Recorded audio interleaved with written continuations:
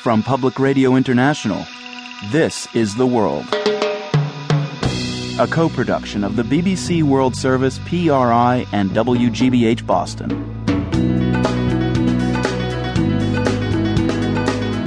It's Monday, July 2nd. I'm Marco Werman.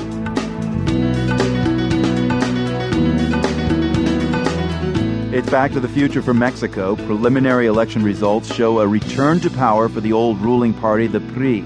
We'll hear from Mexico City and from the border city of Juarez. Also, buying books in Cuba. There's the official book market, and then there's the underground one.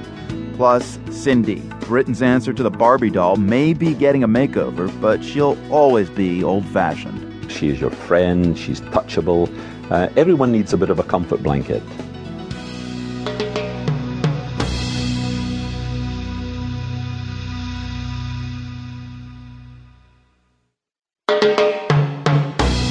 PRI's The World is made possible in part by the Medtronic Foundation, supporting the work of Partners in Health, an organization dedicated to bringing quality health care to the world's poorest people and communities. Learn how to help at pih.org. And by WGBH, producer of Masterpiece Mystery. Don't miss the new season of Inspector Lewis, Sunday night at 9, 8 Central on PBS.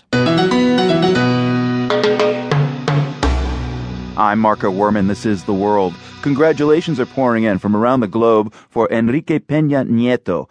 He looks to be the winner of yesterday's presidential election in Mexico. That's according to preliminary official results. The final tally is still days away. But if those preliminary results are confirmed, Mexicans will be having a strong case of déjà vu.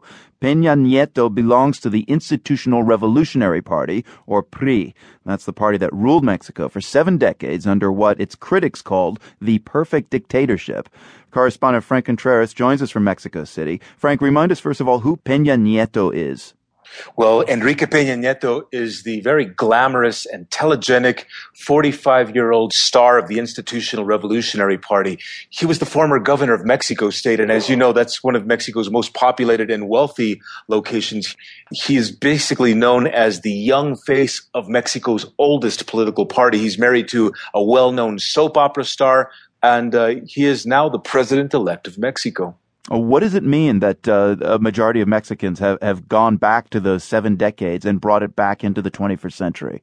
From the PRI's standpoint, is evidence that the Mexican population in part seems to believe their message, that somehow the party has been able to recreate itself.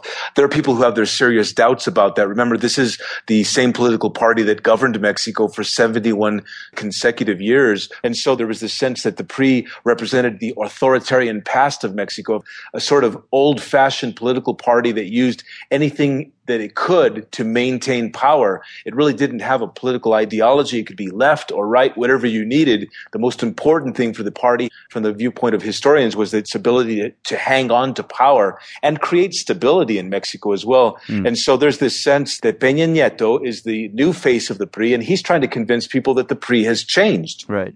Well, a big test, maybe the test of the PRI's self-reinvention is how Peña Nieto deals with the drug war there. I mean, the main issue in this election, right, was drug war violence, 55,000 people killed since President Felipe Calderón was elected in 2006. How exactly does Peña Nieto plan on dealing with the drug cartels? Well, at this stage, he says that in the early parts of his presidency, he's going to keep the military in the streets. That is basically the same thing that President Calderón has been doing. But it seems like one of the very big changes that we're going to see possibly is that he will focus, rather than on attacking the cartels directly, Enrique Peña Nieto says that he's going after the money, trying to track down the money that is coming in as part of the massive profits that take place when illegal drugs are moved through Mexico on their way to the United States.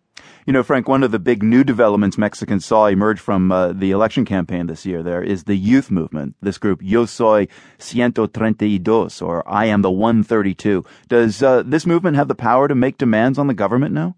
It really does. I think that has been one of the things that's really made this election very different from any election that Mexico has ever seen.